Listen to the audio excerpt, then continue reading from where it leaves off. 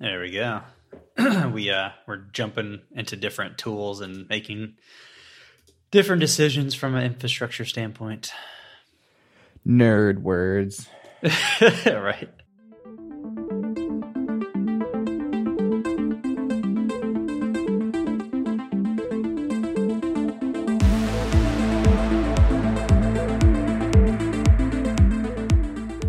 After spending some time with Dell technical support yesterday. Oh, how was that? For the umpteenth time. It made me think that nobody should be allowed to start a business unless they or one of the members of their founding group are really good at customer service. Like it should be illegal. Let's talk about it. Let's totally talk about it because that's literally what I do day to day right now. Yeah, it should be outright illegal to start a business if you don't know how to do customer service. Okay, let's talk about it. It's a polarizing topic, but I think we're going to roll with it. I mean, I talked a bit about this I did like a 2-hour podcast interview, like where I was interviewed yesterday. So we went down every freaking rabbit hole. And one of them was the fact that like everybody talks crap, like the egotistical entrepreneur who doesn't really amount to much, but is like, oh, you got to outsource everything. And then like, you should be doing that. You're the founder. And it's like, okay, cool. But I grew like a business twice your size by still doing it myself. So like, that's not really a good thing to say is like, oh, just outsource it. It's like, no, that's a dumb thing to do actually. There's a fine line between outsourcing and hiring staff and building a team. 100%. Right. If you're outsourcing a task to somebody, some will hit the target better than others, but they're just doing the job to get paid. Like they have no commitment, no investment in what you're building. Like that's not the arrangement at all, right? You're telling them do X, Y, and Z, and when you're done, I want to give you some money. And then maybe you'll come back, maybe you won't. It depends on the arrangement. But when you actually hire somebody or have somebody on staff or yourself, it actually, their job is customer service, right? Their paycheck is contingent on them performing. You can always swap out a VA all you want for doing whatever menial tasks you don't want to do yourself, but actually hiring somebody to do the job well is exponentially harder. Yeah. So, and that's something we're going through right now, actually. So, when we first launched Aura, that was like, well, I mean, really like VinDrive, but I would say Aura is obviously dramatically larger in terms of scale. So, I learned certainly a lot in doing the support for VinDrive, but that's very low volume. So, we'll negate that. Let's switch over to Aura because I think that's really where I had to figure things out quickly because we were growing so fast. And it's not like we're just going to hire people, right? Like you have cash flow problems, right? Especially when you're bootstrapped. So, early on, it was advised that we should outsource support like day one. No, I was violently against it. I'm like, no. Yeah, that is a hard pass for me too. Here's the thing. One of the pillars so whenever you go to start like a new company, especially when you have competition, you have to have things that like you do differently, right? Otherwise you're just a ripoff, right? And so we knew one of the things that we wanted to be vastly different was customer support. So we're not going to do emails. We can't do phone calls, especially at that time because I was still in school. So I'd be like in class answering support tickets. But we do live chat, right? And we actually measure the average first response time. Like that's a KPI, right? So a key performance indicator, like we measure that. And if it's not below a certain thing, I'm failing 100%, right? So my biggest thing is like, if I don't know how to effectively do customer support, how am I going to hire somebody to do it for me? It doesn't work, right? It's like me saying, I know nothing about baseball. I'm going to teach you about baseball. How good are you going to be? You're going to be garbage, right? So instead, I took on that role full time. And by the way, it's been a year and a half since we launched Aura. I'm still doing it to this day. Guess what starts on Monday? Our first part-time customer support employee, not outsourced, literally a human being that we know, that I trust, that's excited as heck to do the job. But what's awesome is like I've learned so much about support. And I've been able to build the systems that make it easier to do. Because I had to do so much on top of so much, I had to basically find a way to do support better. And that led me down a lot of really interesting rabbit holes. But now I think I've got support down pretty good. I mean, ticket size is not a problem. I can sit down with 50 plus live support tickets and have them all solved within an hour, easy. And we even measure the, cause you can do this in Intercom, which is who we use for customer support. You can measure the conversation ratings after the conversation. So it would be easy for me to be like, oh, I can just flow through support tickets, but my conversation rating is like 40%, right? Everybody's like, dude, this is the worst. It's 95%. Like literally the rating is 95%. Now I'm kind of upset because it's not 100%, but like, let's be honest, we're probably never going to get there. But I learned how to do that. So now when Finn, who's the new employee, he's coming on board next Monday, when I get him onboarded and teach him how we do it, one, he's going to be ready to go way sooner. Two, he actually cares about what we're building and wants to be a part of our team more than anything. And three, he's going to crush it. Like I just know he is, right? Because everything is set up and teed up for him to do well. I think it's so important, right? I think it's just too easy to say like everything should be outsourced from the beginning. Like you as a founder, quote unquote, should not be doing X, Y, and Z. I'm sorry, but that's an ego move. Like that's an ego perspective. Because you, the founder, shouldn't be doing X, Y, and Z. I disagree in a lot of cases, to a point.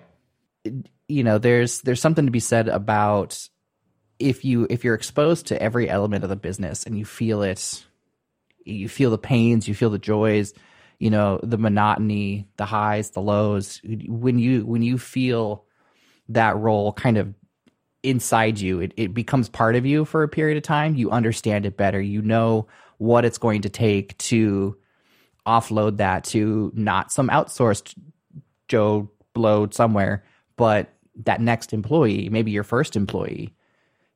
You're going to have actual tangible ways of measuring their success because you saw it yourself firsthand, right? You're not just going off of numbers, which may be helpful, maybe not. I have mixed feelings, mixed opinions about, you know, managing by metrics, but I don't think that's necessarily within the purview of this podcast. I don't know. Maybe one episode. Because I actually wanted to talk about KPIs and metrics today, but we're not.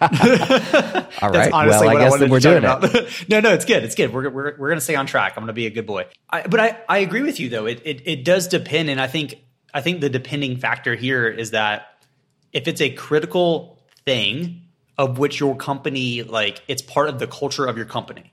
Like if your culture is designed and the brand of your company is designed that says we have amazing customer support, you're not outsourcing that thing, right? And it's kind of like, you know, we also had people be like, oh, well, you guys are taking forever to hire a backend engineer. I'm like, yeah, it takes time to find a really good backend engineer, especially remote. I thought it was going to be easier remote. Turns out that's not true. It's literally harder. And they're like, oh, just outsource it. I'm like, well, no, you don't want us to outsource something as complex as a microservices infrastructure using Golang, doing repricing. Like it's incredibly complex to begin with. And then we're talking about like doing a full rewrite. So we're actually switching from Node.js to Golang, right? So we're going from, and this is super nerd, but like me and you will get it. Like we're switching from a what's considered like a distributed monolith to a fully distributed system. Like one's way better for scale. One's way better for what we do. And that's a very big, complex undertaking. It's not an easy thing to do. And so, you know, there's a lot of things that I don't believe in outsourcing. I mean, we have people contact us all the time like, hey, we can facilitate you with a backend engineer full time, but like they're our employee. I'm like, no, not going to happen, right? Because you don't really care about the outcome. You just care about the build hours. And I'm not interested in that. I think I'm at a point, you know, we all went through the whole 4-hour work week philosophy of like have VAs and like all that stuff. And to a degree, I still believe in a lot of that, but things are different when you're building a really large company. And you need to build a solid internal team, like a critical core function team. And that's completely different, right? So the way you're going to approach what to outsource and what not to outsource is completely different than if you're trying to build a quote unquote lifestyle business. And I think a lot of people in our industry, that's what they're building, which is totally fine. There's nothing wrong with it.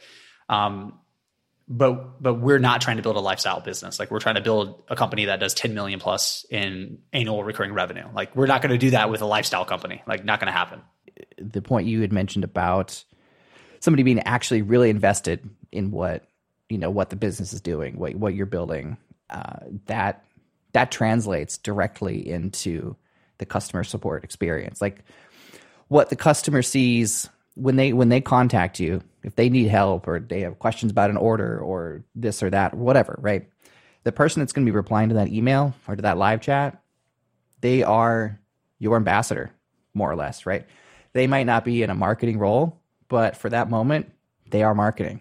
No, I get your point, right? And I think they cannot view that role as a task-based role, which if you're VA, it is. It's like, hey, do this task, and when you're done, great. It needs to be a role that you have empathy for and things you care about, and you have to view it. You have to own that role, right? You have to be able to step back and say, are we really doing everything possible to serve our customers? And if not, great, I have the control to make that, right? Versus just being like, great, what's the SOP? Like, sure, here's how we do it. Here's the protocols. Here's the SOPs. But have critical thinking skills, right? And I don't really believe from personal experience and other references that your non-full-time employees will have. I've yet to see it. I think you can certainly hire people from the Philippines that are full-time employees, in which case that's not now a virtual assistant, that's just an employee. That's okay. That's fine. If that person is full-time in your business and employee and is with you for the long run, that's fine. But that's not what we're talking about. We're talking like the difference between like, basically giving a shit and not, right? And I think that's the delta here is when you actually care about the in-person, the people that you're solving or the people that you're serving, the way you react, the way you do things, the way you approach the day is completely different than when you have this layer of disconnect. Because you made a good point. Like, I think where you're going with the, you don't agree with management by metrics. And I think what you're really getting at is like, it's a lack of empathy, right? It's like, it's way too quantifiable. And I agree 100%, right? And I think having KPIs let you know where the business stands. But even like OKRs, like we do OKRs in the company, and OKRs, they're very clear. This is not made or designed for you to say you're fired or you're doing a crap job, right? That's not what it, like, you can't even say like, I'm going to use your OKRs as a reference point for you getting that job or not allowed in that framework. So I'm kind of somewhere in between, but that lack of empathy is where things go awry for me, right? It's nice knowing when somebody's in support and they're dealing with a problem. They're like, it's so frustrating. And I'm like, I know, but I'm not saying I know just to be nice. I get it, right? I've been an Amazon seller. So like the thing they're going through, yeah, been there multiple times. I get it. It does actually suck. So my level of empathy, especially being a founder, changes the dynamic of that conversation to where people actually feel, at least in my opinion, this is my assumption, right? Like I feel like people feel heard and understood. And I think when you're in a support conversation, that's really what you want, right? You want people to just get you and be like, cool, dude, like 100% this does suck, but like I got you, like we'll figure it out together. Yeah, when you're answering that email or your chat, that the person on the other end, you need to treat them like your peer. Talk to them the same way you would if they were sitting right next to you and you were working through this problem with them there live in real time, where you could see each other face to face. Like pretend there are no barriers, right? Because that's going to be the most genuine experience that individual can get, and that's going to stick with them. Right? Even if it's not the answer they want to hear, if you're genuine about why, if you say I'm sorry and you're actually sorry, that experience is going to stick with them in the long run, and they're going to remember, hey, that was that company that actually cared about my needs or the problems that I had. Even if maybe they're not like, it's not a good fit between you and the customer, whatever you're selling is just not their thing, or clothing, it was like a sizing issue. Could be any number of things, right? They're going to remember that company still took care of you. Yeah, I think you're setting the expectation, but then you're certainly managing the expectation, right? I said early on when people were like, wanting to consider switching to Aura, and we're like, I'm kind of on the fence. I'm not sure. And I'm like, well, listen, like the way I'm viewing it is you're not just getting a different tool or another tool, right? Like, because I get that. But instead, the way we want it to be viewed and the way we're approaching it is like, I want you to feel like you have a team of repricing nerds on your side. And what's funny is when I analyze the data from support in terms of like the ticket allocation, the distribution of like the types and stuff like that, I would say 9 times out of 10, it's, hey, can you help me with the strategy? Like, hey, can you help me solve this problem? I'm like, yeah, like awesome. Like, let's jump in. Let's figure it out. Let's create a unique strategy to solve that one particular problem. And so I think you have to create that culture, certainly, but you have to create that expectation, right? So the expectation that I had set for people was, listen, I'm willing to spend an hour with you to solve a repricing problem and do a lot of the legwork for you if that's what you need. And people started to call us out on it. I'm like, yeah, here I am. Let's get it, right? And if you're like, cool, dude, this is awesome. So I don't feel – because I think from my perspective too is like, being on the other end, the customer and consumer, I don't like feeling alone when I work with a tool or when I work with a company.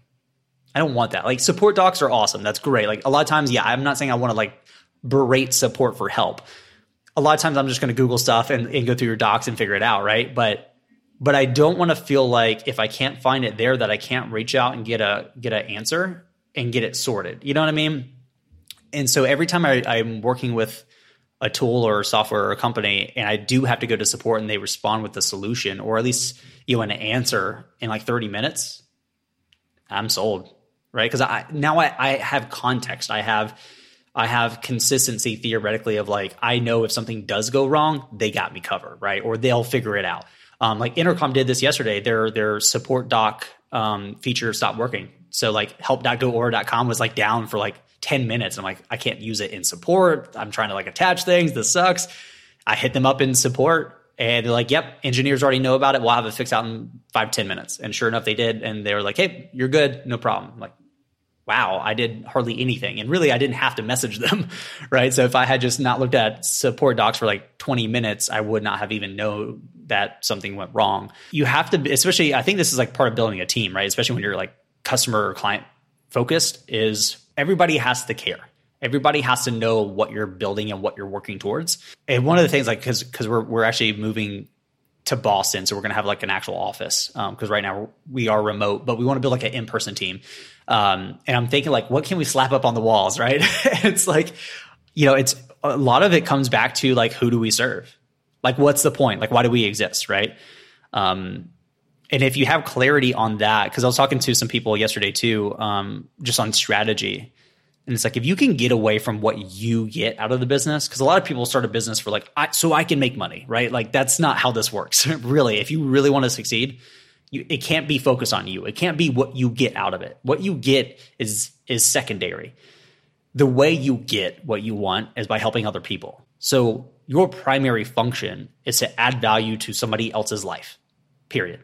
And if you have clarity on what that is, and the entire team has clarity on how to do that, and they strive for that every single day, you'll do fine. But too many people, especially like first-time business owners, are starting businesses so that they can make X, so that they can have Y lifestyle, not how do I help this group of people have X or have Y lifestyle. You got to make that shift. They've seen too many YouTube videos and Instagram ads about passive incomes and this so and many. that and right. And it's alluring, right? I mean, listen, that's why I struggled for like 6 years trying to be a business owner and an entrepreneur, because I was focused on what I got.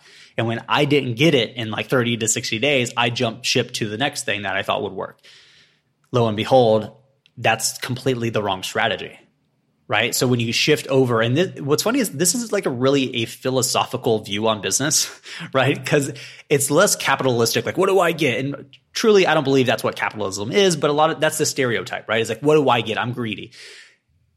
And by taking a more philosophical approach to how do I make a group of people's lives better, you still get that same outcome, right? Like it's so interesting. But what's funny too is in hindsight, it's actually easier because if let's say you want to help photographers, you want to make photographers' lives better. Go talk to 30, find their biggest problem, find the most common big problem, solve that. There's your business model right there. You have marketing built in. They love you because you're making their lives better and you have a successful business because of that. Versus how do I think I can, or I have this idea and I'm going to try to sell it to photographers, but you haven't ever talked to a photographer, right? It's completely backwards. But having that philosophical view of how do I make this group of people's lives 10 times better, it's game changer, complete game changer. There are going to be cases where you interact with customers and it's just going to be a garbage fire the whole way, right? There are going to be times where there's literally nothing you can say to appease them. There's going to be times when it just seems like you're not doing enough, or they're just perpetually pissed because you sold them some wares and they don't think they're high enough quality, so they want their money back. And then there's this whole argument about returning, and things can spiral, things get weird. It's it's all a part of it. But even within all of that, like there are things that you can take and learn from in that experience. What was the customer actually frustrated about? Was it actually the quality of the goods, or was it maybe the price of the good? Which sounds like the same thing. Turns out it's not.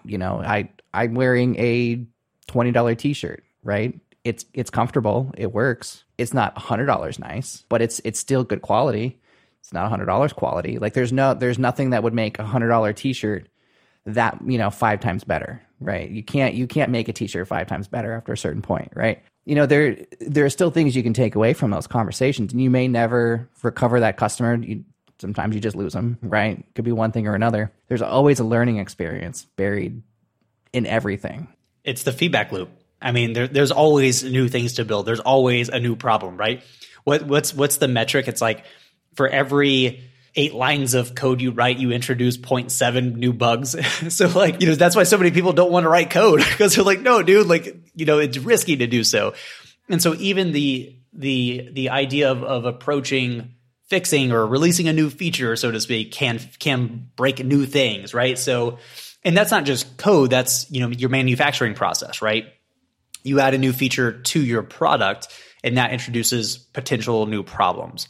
But I want to touch base on something you kind of mentioned too, is like sometimes people just are not a good fit for your business. And I think it's important, right? Because it's easy to take really negative, critical, harsh feedback from somebody, and take that to heart because this is your baby. This is the thing that you do, only to realize they actually shouldn't have been with you, period. Right? Like, so really it's not that their feedback is not valuable. It is, but given context of which they shouldn't have been on the bus, so to speak, it's really not, right? It's kind of like if I am an Apple fanboy and you walk me into a Microsoft store, I'm not going to be not mean, but like, I don't care. Right. It's like, but they shouldn't be like, oh, well, we got to make this guy happy. No, I shouldn't have been in the store to begin with. I'm an Apple products guy. Right. So, it's knowing who should be on your bus and who shouldn't be. And listen, a lot of times you will have people that should not be on your bus get on it. And you have to quickly be able to realize, they shouldn't have been here to begin with. I'm still going to be empathetic and help them in every way that I can.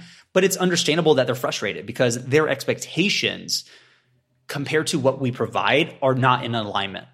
Therefore, they weren't going to be happy to begin with. This was not a match made in heaven, right? Yeah. And then the next project there is, how did they get on the bus in the first place? Correct. If they weren't, the right fit, right? Like if it's, coming back to maybe this t-shirt example, if I'm selling $100 t-shirts, I have to be okay with the fact that there are going to be some people that are going to be extremely picky because they're spending $100 on a fucking t-shirt. And there are going to be some that just don't care because they have more money than sense, as my mom always said. That's fine. You're going to take those experiences and use it to hone in your marketing, your design, whatever, your message, all of that. Yeah. Hone in on your actual customer base, right? Those who are going to purchase your $100 t-shirt, who are going to be hypercritical of it, it's probably not actually your true customer base, right? 100%. They're just people that thought maybe it was a good idea. Turns out they're not, right? How do you prevent them from getting themselves into a situation where everyone's just pissed off because expectations weren't met, or just something fell apart somewhere, and now it's just fire and chaos.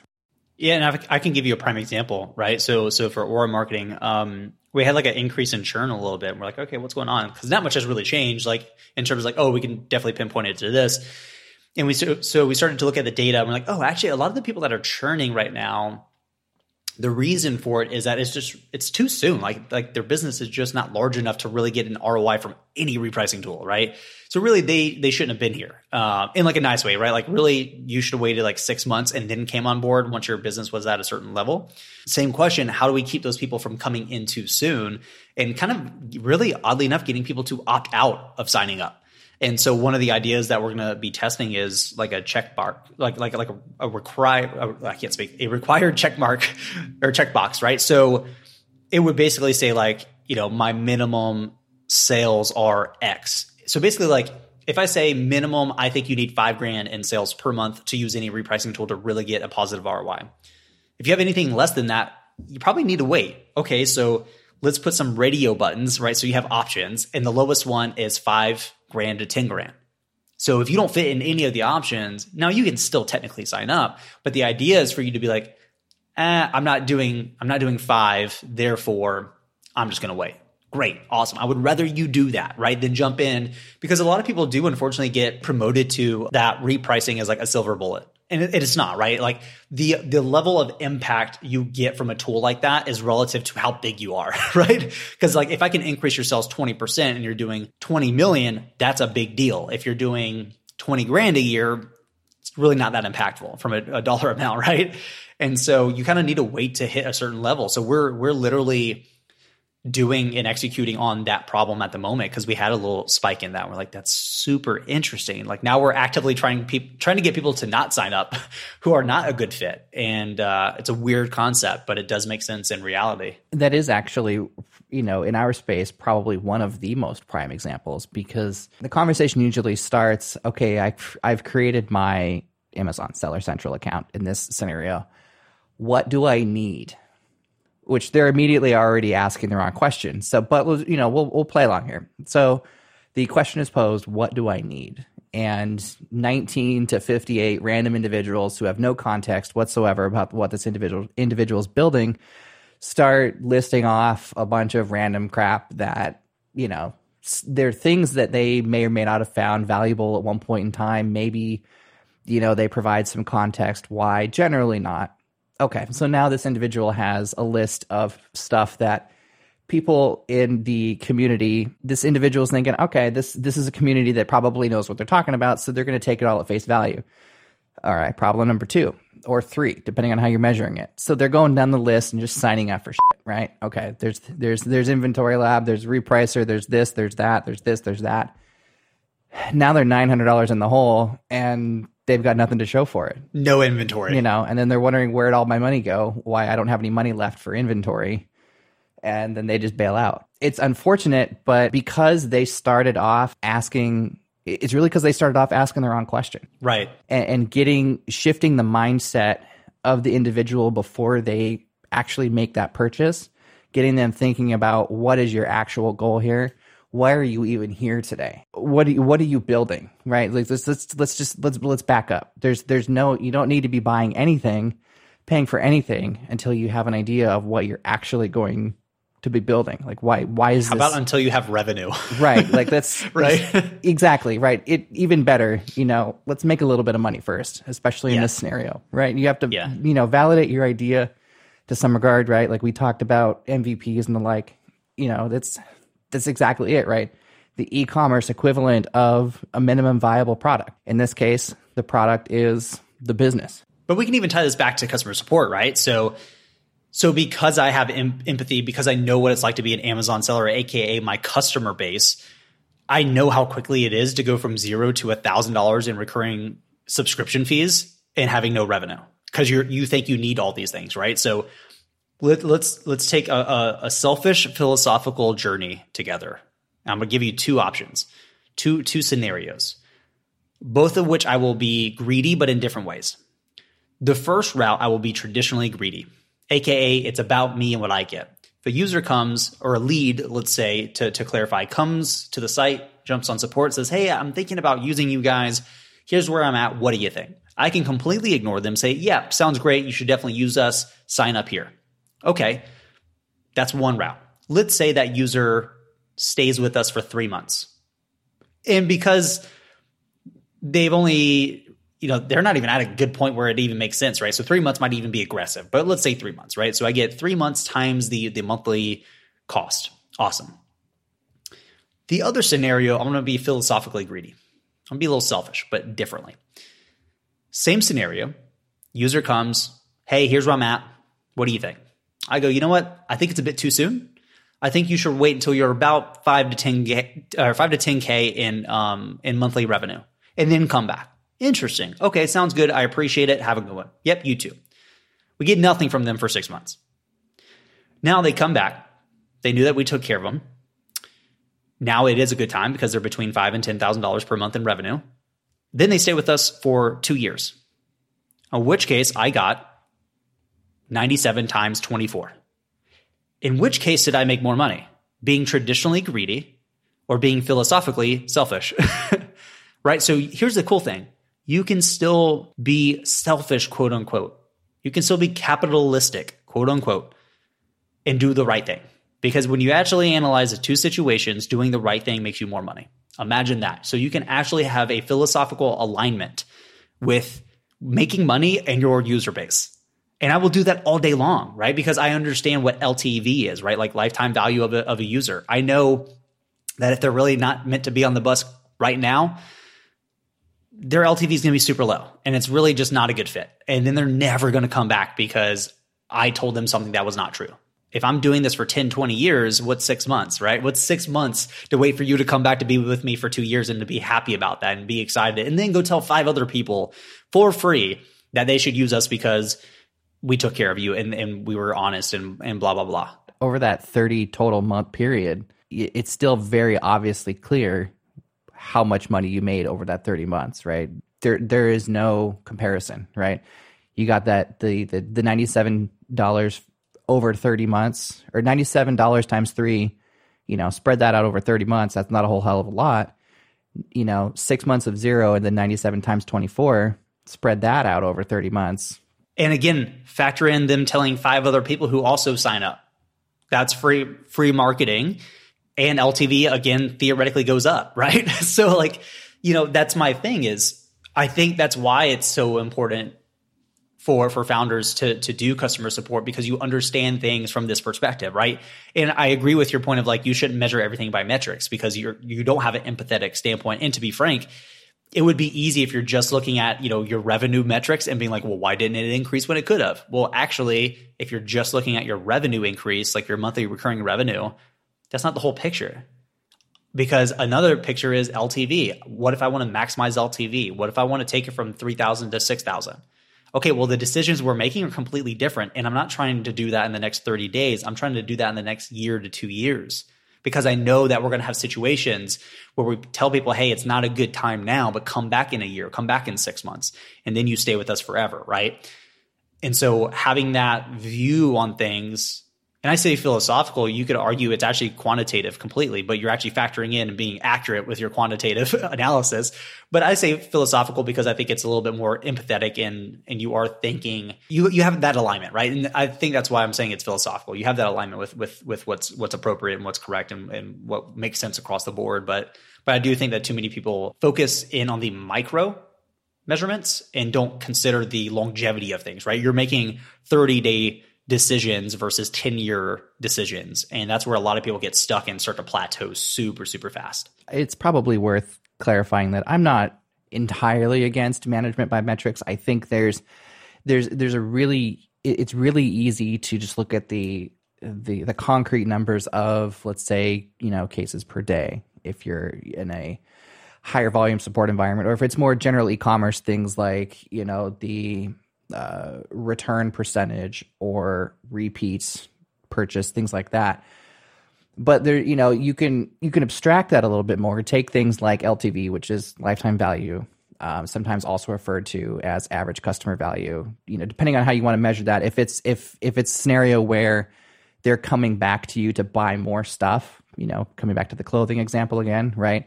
Average customer value, the more stuff they buy, like you want to measure lifetime value, like how many times they come and buy things from you, but then also potentially the average customer value, how large does that cart get every time they come back, right? If they bought one thing now and then 3 things later and then 5 things after that, right? That's a different metric, right? They're coming back because they're trusted. Like it's almost a trust metric of anything else, the average value, right? So you can still take those numbers. Those numbers are helpful. Take them and kind of mix them in with things like customer satisfaction, right? If they have contacted you, take out all the customers that have never spoken with you.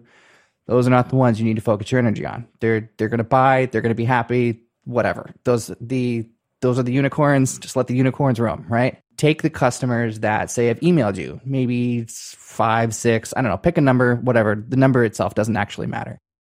Look at how satisfied they were in those experiences, and then compare that to how much money they're actually spending with you. I would argue that the more satisfied a customer is with the interactions they're having with that business, over time, those customers are going to spend more money than those who are less satisfied, right? It's not a direct correlation. Every customer is going to be different budgets, different needs, seasonality, et cetera, right? There's going to be a ton of variables there, but there is going to be some correlation there, right? And that's a way you could take your metrics and turn it into actionable items that influence how you run your business, how you run your customer support department, how you run your marketing department, right? You can still manage by metrics if that's really what you feel like you need in life, without being the guy that says, okay, our average daily revenue is down 5% this month. Sell. Like, this isn't a car dealer. You know what I mean? Yeah, that's totally wrong, right? And I think management by metrics is wrong, but I think measurement by metrics is correct, right? Because, and I'm glad you brought that up, is like, I can look at metrics, and I'm a heavy KPI metrics guy, but it's not like it's down 5%, therefore just fix it. It's like, no, like, we need to figure out what's going on. And if that's a continuous trend, okay, maybe we have a data leakage somewhere, or maybe we have something we can't see, right? Or it helps you quantify things, right? So if I'm trying to increase the trial to paid conversion rate, well, I kind of need to know what it is, especially historically, right? Because if I increase it by 4% and it holds there moving forward for the next 1 year, we did something impactful, right? So I think it's important to have metrics, but they are designed for measurement, not for management. The management aspect, in my opinion, is where you get to come along as the entrepreneur and say, okay, here's what's going on. I think we have a problem here. Okay, how do we fix that? If it's worth fixing, right? Some things it is what it is, right? But let's say on average, I want to set a goal, a benchmark to have, let's say 50 new trials per day on average for the month. Okay, well, that's something we can work towards, right? And I need to measure that and see if we can actually do it, right? Did we hit it or not? Now, if we don't hit it, it's not like, hey, everybody's fired because you didn't hit the goal, right? It's like, no, I don't know if we can hit it. We're going to figure it out, but I need to measure it. I need to know what's possible. So I don't like the management side of metrics approach from that standpoint, right? Because there is no empathy, there is no context, right? Like there is no, you actually know what's going on, right?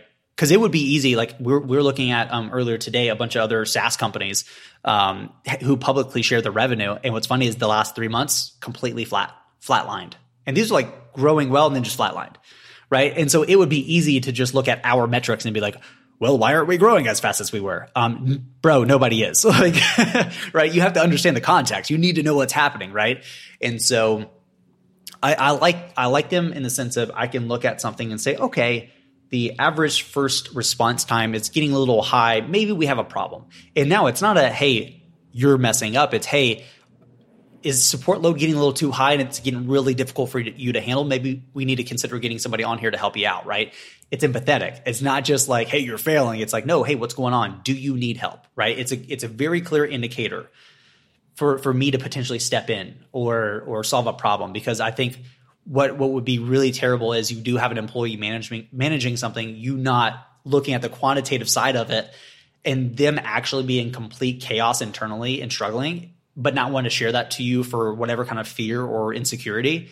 And you find out 3-6 months later that it's really, really bad and potentially like you can't recover from it, right? Like that's a big problem. So it's, you can kind of factor out some of the emotional side that could be negative.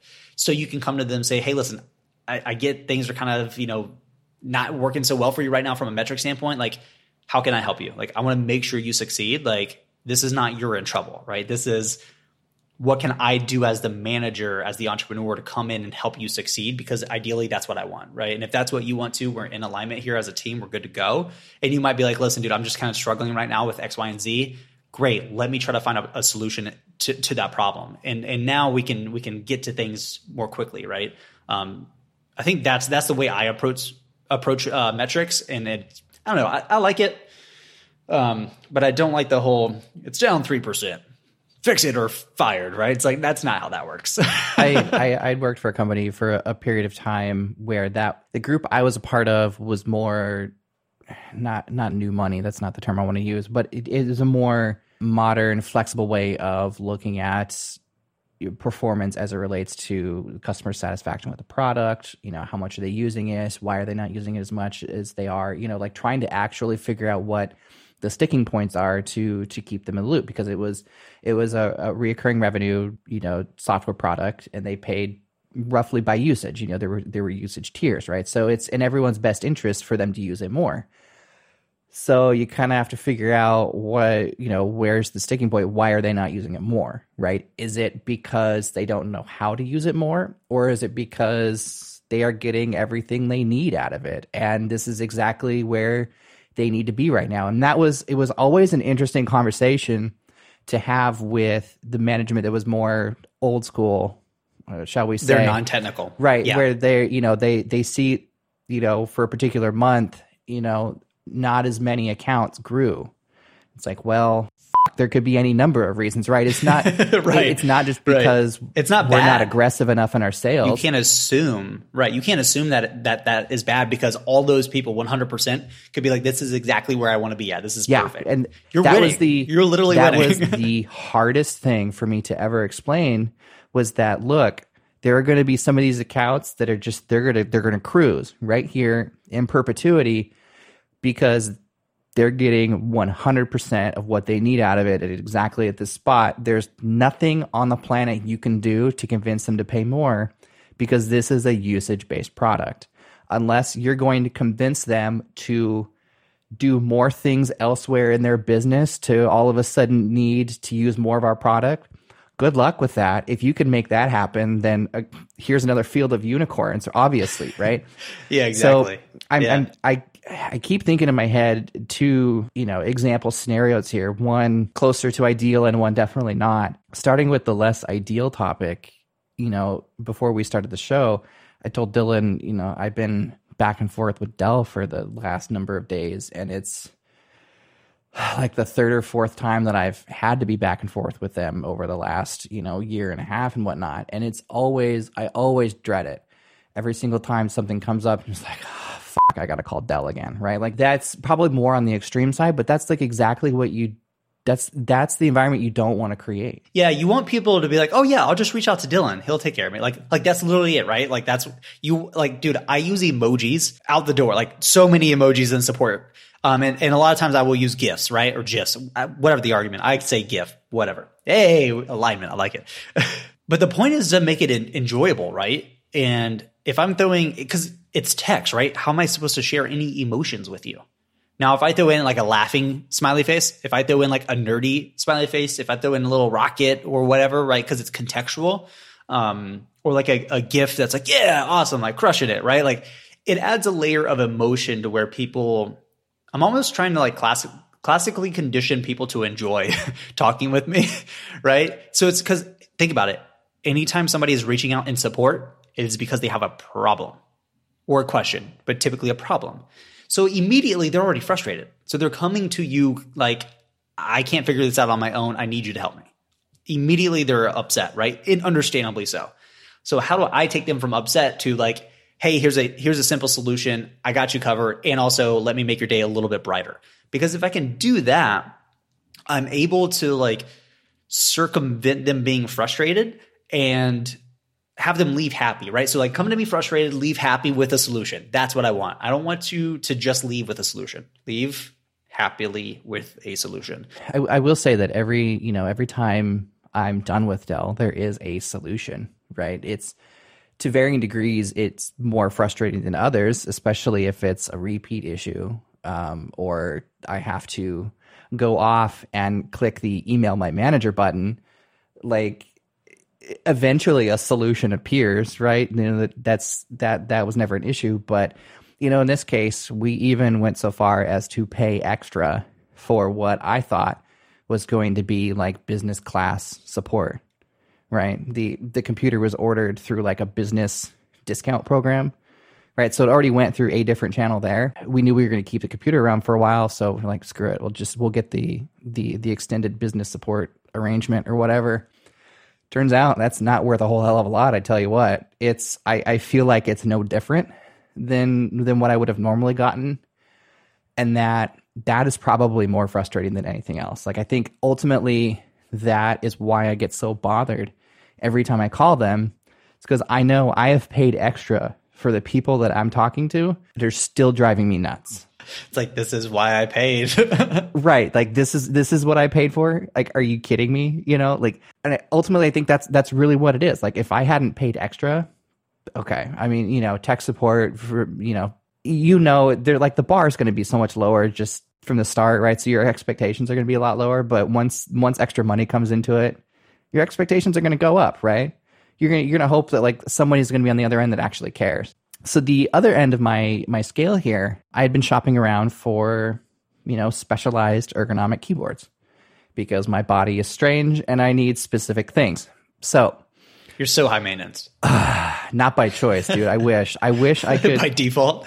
I would love the best keyboard I've ever experienced in my life. I don't know, horn for Apple nerddom coming up, maybe. I don't know. The Apple Magic Keyboard, the silver with the white buttons, just that little slab. Yeah. The new flat one. Yeah, like that is to me, that is like the best keyboarding experience I've ever had. Okay. But I can't use it. That's what I have. My body does not allow me to use it. Okay.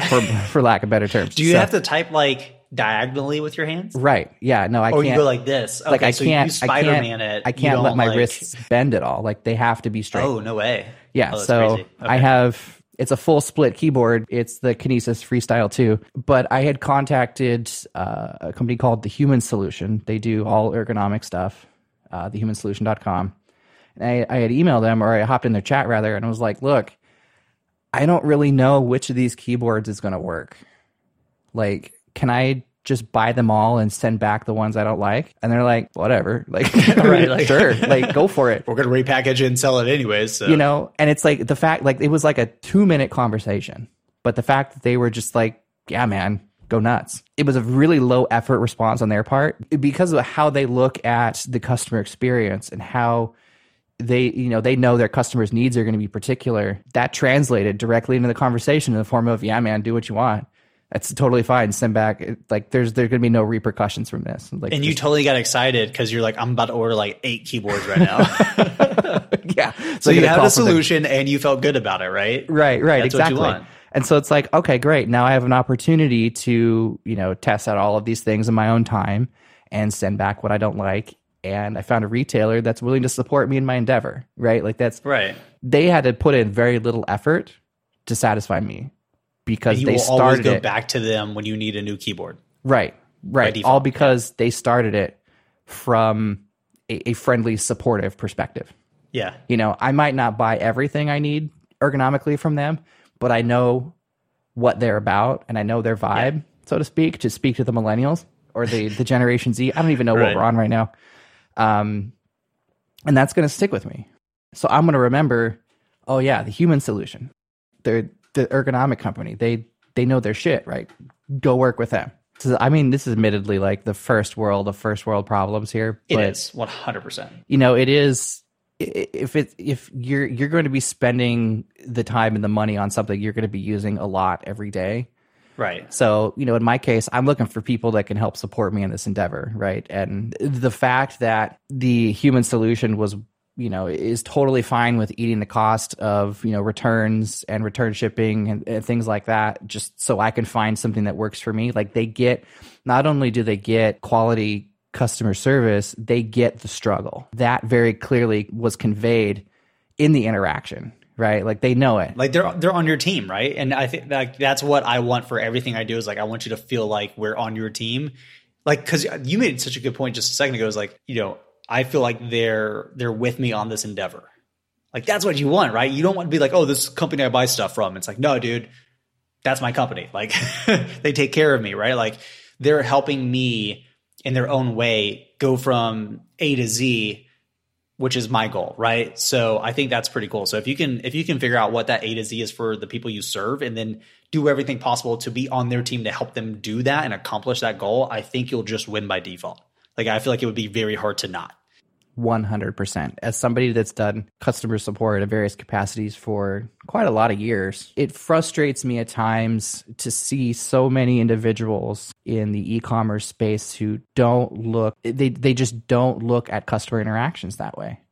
To take an example, somebody is upset because their thing was delivered late. Like if your first reaction is, oh crap, God, I don't want to refund them their money. Like, no business wants to refund money. I had somebody try to tell me that he refuses to do refunds.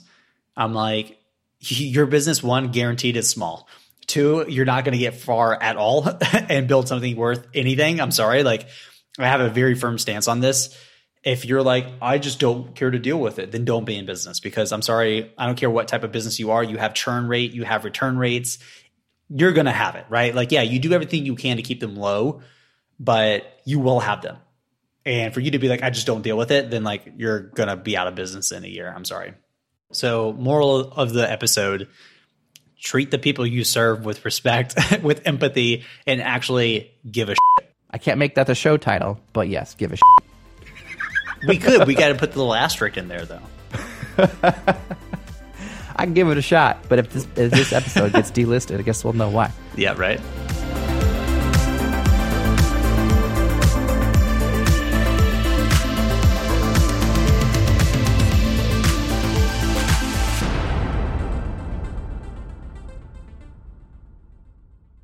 I'm checking them out now. Yeah, they have a lot of cool stuff on here. I like it. I still haven't found the ideal keyboard though, which is unfortunate. That's tough. I have a specific set of requirements. I need something that completely splits in half.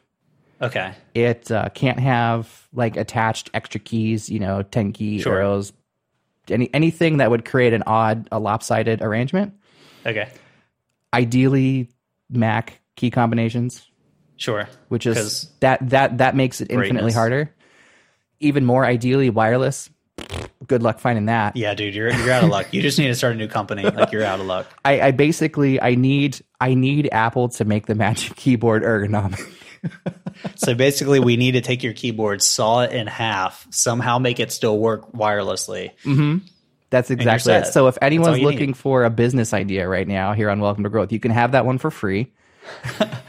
Let us know if it works out, please, because I will give you at least an unhealthy amount of money for that keyboard. Oh, that's great. I would totally get it too. If it had the same like typing style, like the same keys, I'd be about it. So I found 100%. One that's close. It's close. The Logitech K860. Okay. My only problem with it is it has a permanently attached 10 key arrangement. So that makes the keyboard lopsided. And yeah, it does. One of my other afflictions is that I can't reach very far for the mouse. It has to, keep it relatively close to my typing setup. So because the 10 key and the arrows are all shoved off to the side. Yeah, it's like way far away. By the time I get to my mouse, it's in the next zip code. Right. I can't I can't work like that all day, right? Like I need this arrangement to be working for me 40 hours a week, So it's close, but not quite. Like I'm tempted to see what happens if I cut off the 10 key from the keyboard. Like that's just come on, Logitech. You were so close. It's got to be possible. It's got to be so possible. That's awesome. I actually hate touching my mouse now. I just don't like lifting my hands off my keyboard. It's such a waste of time. Like, yes, I'm now that human being that's like, I have to lift my hands off my keyboard. I know. It's such a rough life. I know, dude. I think I'm technically a millennial, so I am slightly high maintenance in like a different kind of way, like a tech way where I'm like, 2020, why doesn't this work? We're supposed to have flying cars right now. We can't get a good keyboard. What the hell?